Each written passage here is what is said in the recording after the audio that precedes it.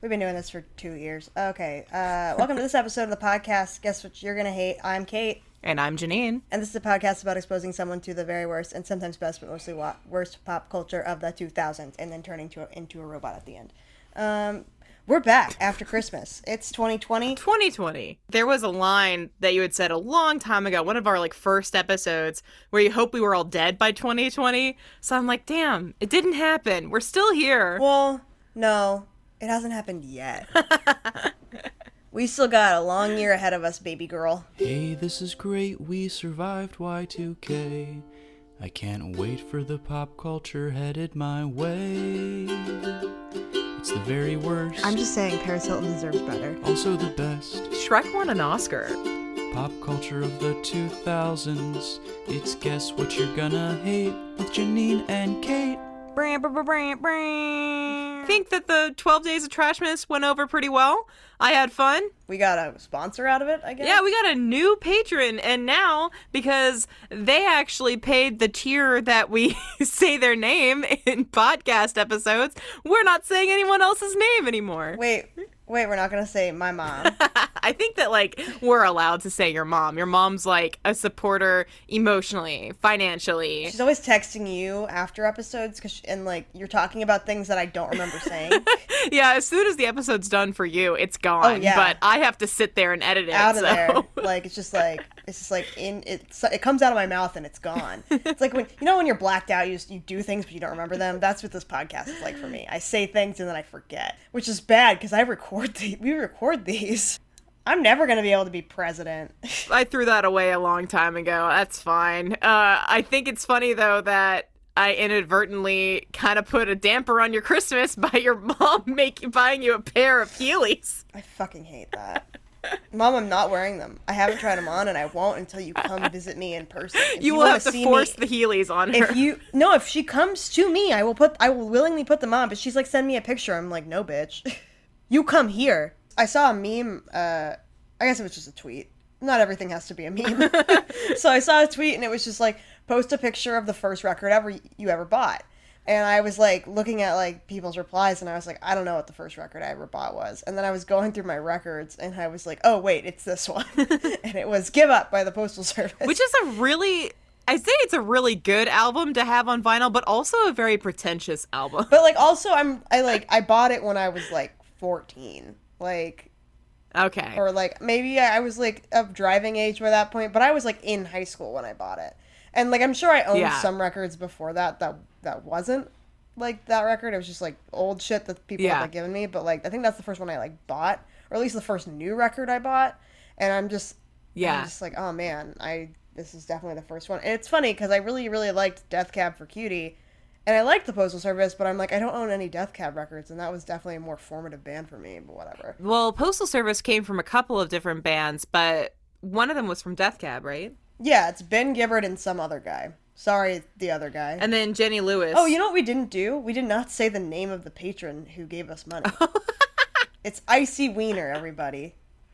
Thank you, Icy Wiener. See, that kind of draws the question. Is it Icy Wiener like cold, icy, or is it I-C Wiener? I'll have you know, when their name popped up as a patron, I was like, Isaac Charles Wiener. I have this name specifically said in a certain tone stuck in my head, as a sound bite, and I couldn't remember where I would placed it until Futurama. Yeah, until my brother-in-law was saying, "Oh, well, hopefully they're not stuck in a time machine for another 1,000 years." I was like, "Oh yeah, Icy Wiener." Then he falls into yeah. Anyway, Such Great Heights, or the Postal Service. So.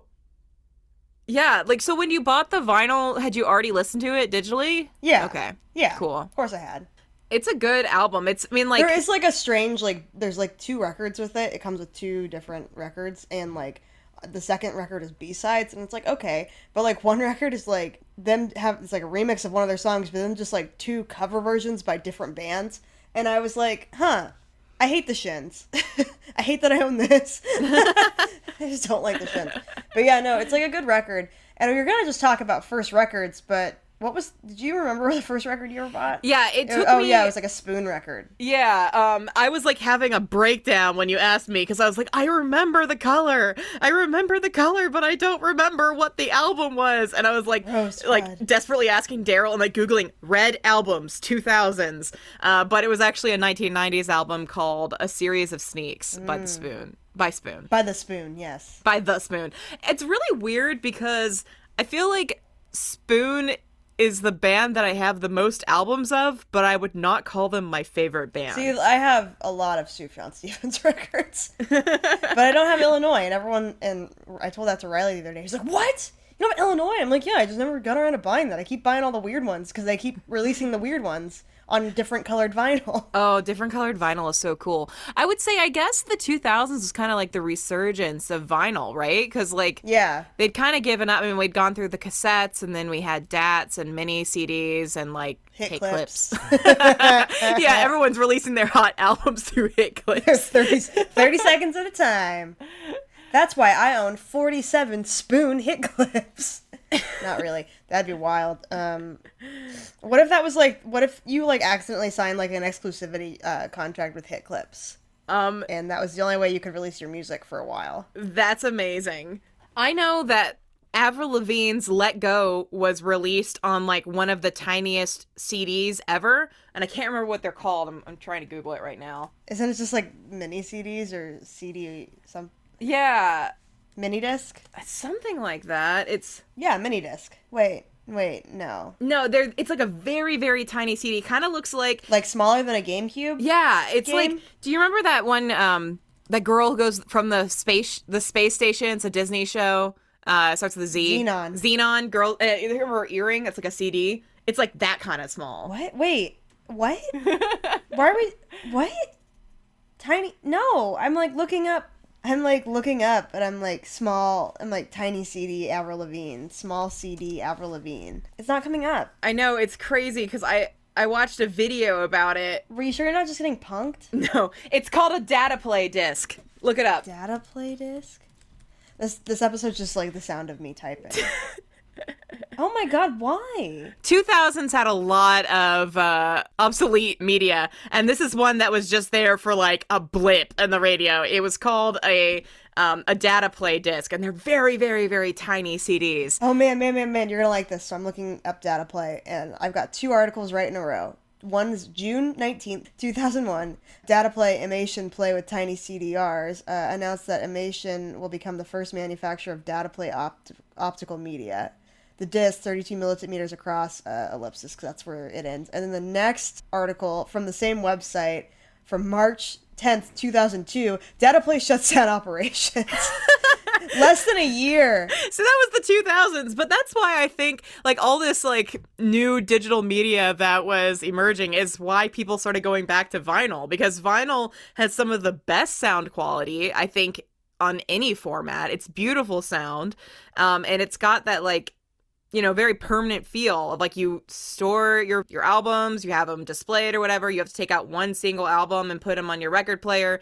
Like it kind of brings back the just listening to a single album feel. And didn't the guy from the White Stripes make Record Store Day? Jack White? I don't know. Did he make what, Record Store Day? Yeah, I'm pretty sure he did. It started in 2008. Yeah, I guess. I mean, recordstoreday.com has... Wait, no, that just says Jack White. I think he's just one of like the really big pushers of Record Store Day, Jack White. But it says that... Pusher. Jack White's a pusher. But it says that it was pitched by just a couple of different independent record store owners. Yeah, but Jack White does like... Because they had like this really weird thing last year of like a little mini... Again, another strange music format that was like a little tiny mini vinyl that was originally a 2000s piece of media equipment from Japan that plays these like little tiny records that are like 3.5 inches that are super cute and they're battery operated. And that was like the exclusive for Record Day last year. Do you remember those like Fisher Price record players? No, but that's adorable. Did you have one? No, but like a kid I knew did. It was like an old one, and it like had special like Fisher Price records. Like they weren't like Aww. They weren't like real records. They were like fucking plastic, but they played music. And yeah, that's all I'm just talking about records. Yeah, I know. I was like so ready to just like dive into the history. I studied. I like looked up like Pitchfork, all that stuff to study to talk about the Postal Service. But now I'm just ready to talk about records. And like here I am, fucking you up. Just being like, you want to talk about records instead. Record Store Day this year is April the 18th. It's always in April. Yeah, April 18th. It's always in April. And I always remember it like on the day, but like late in the day. And it's like 4 p.m. And I'm like, fuck, I was going to get that Sufjan single. Yeah, all the good stuff sold out if you don't come first thing. You go to like you call a couple records and you're like, do you have that Sufjan album? And they're like, we had like one because it's Oklahoma. And it's long gone, friend. They're like, if you check Discogs in like 3 months, I bet it'll come up. And I'm like, how about I check eBay now? And then I spend like an extra $15 I wouldn't have had to spend if I'd fucking got it on time. Oh well. I really wanted the little mini turntable that came out last year, but it was expensive. It was about $100. And I was like, really, like, do I really want something that only plays a few records? Because they're not making 3-inch records regularly. Like, it was like a little thing in Japan. And also, not everybody had the vinyl album that I really wanted, which was Sukiyaki, which is like a famous Japanese song. Only some stores had that, and nowhere where I was had it. And so one of the people that I called was actually like, let me just be honest with you. You don't want this thing. It's not worth it. Just wait till it goes on sale later. I was like, okay, thanks for being honest with me, because it's just like a little tiny record player that plays like all of the music that came out on it was bad last year. But yeah, Record Store Day is fun. And it is a 2000s thing, so we're still on topic of records. If you Google teeny tiny turntable and it's on littleobsessed.com, you can get it for $11.95. I don't know if it's real or if it plays like real. It comes with a couple little records. But yeah, no, I'm just like looking at this and I'm like, you can definitely get a real one for like $60. Yeah, I mean, like, it's one of those things, like, it's the hype of going to the record store. I usually avoid crowds, so last year was the first time I'd ever been to Record Store Day. I've been to record stores before, but never to like the official event. It can hold up to 4 minutes of audio.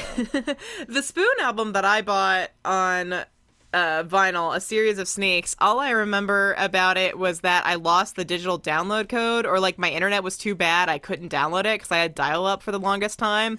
And so I was just stuck with this vinyl. I mean, stuck with this vinyl. It was still a beautiful vinyl, but I couldn't like download it and put it on my Zune. So Zune. Yes, I had a Zune. I had a blue Zune. A Series of Sneaks isn't even like I don't know. That's like the album. It's not the best one. No, because like I think Girls Can Tell is their best album. Yeah, I think Gimme Fiction's my favorite because it's my first. Oh, I like that one. I like that. Yeah, Girls Can Tell is my first one. Yeah. Or is it Girls Can Tell? Yeah, it is. Girls Can Tell. It's like one of their first ones. That's the one that has like Everything Hits at Once and Chicago at Night. And Spoon is a good band. It is a good band. The Postal Service is a good band. Postal Service is a good band. Spoon still exists though. You know, Spoon came and played a free show at my college in Oklahoma one year. That was a weird fucking time. Oh, that's fun. It was fun though. In like they played at a place called the Calf Fry. Is that what it was? Or fuck, I don't remember. But I know. I'm gonna look this up. Stillwater. Speaking of free college shows, I was going through my room and throwing out a whole bunch of trash. No, sorry. They played at this Tumbleweed Dance Hall. Calf Fry was like a country music festival that was held at the Tumbleweed Dance Hall. But they played at the Tumbleweed Dance Hall, and that was the only time I ever fucking went to the Tumbleweed. What an Oklahoma type name. What a bullshit type thing. Well, okay, really, really quick. When I was going through my room throwing out a whole bunch of trash, I found a business card from the hotel that I went to in the 2000s when my sister was visiting my sister in college. Cake had a free show there. And when I went back to my hotel, I saw the band members from Cake. And I have a random autograph from the guitarist of Cake. And the only thing I remember about the interaction was that he said his cousin's name was Janine. But I have it written down. I found the business card with the date on the back from Gabriel of Cake. So that's something I have, and I can't throw it away because I'm like, well, I don't know. Sentimental issues. What if he dies and you need to sell it? We all die eventually, hopefully this year. Yeah, we're all pulling for it. Well, you know, give us... Happy 2020, y'all. Give us a break. We just did a bunch of themed episodes. We're still getting in the hang of it. Next week, hopefully, fingers crossed, we'll watch a movie. We'll talk about it. That's been this episode. You can find us online at hatepodcast.com. Support us on Patreon at patreon.com/hatepodcast. Like Icy Wiener and my mom. Yes. And thank you so much, Icy Wiener. People. I really thought you were fake. So he actually gave us the money. The money's been in the bank. Yes, the money's in the bank. He's real. Thank you, Icy Wiener. Wow. he's real. We were like, and also, we were kind of mean to you, Icy Wiener. We were like, I don't think this is a real person. I'll believe it when that $25 is in the bank account.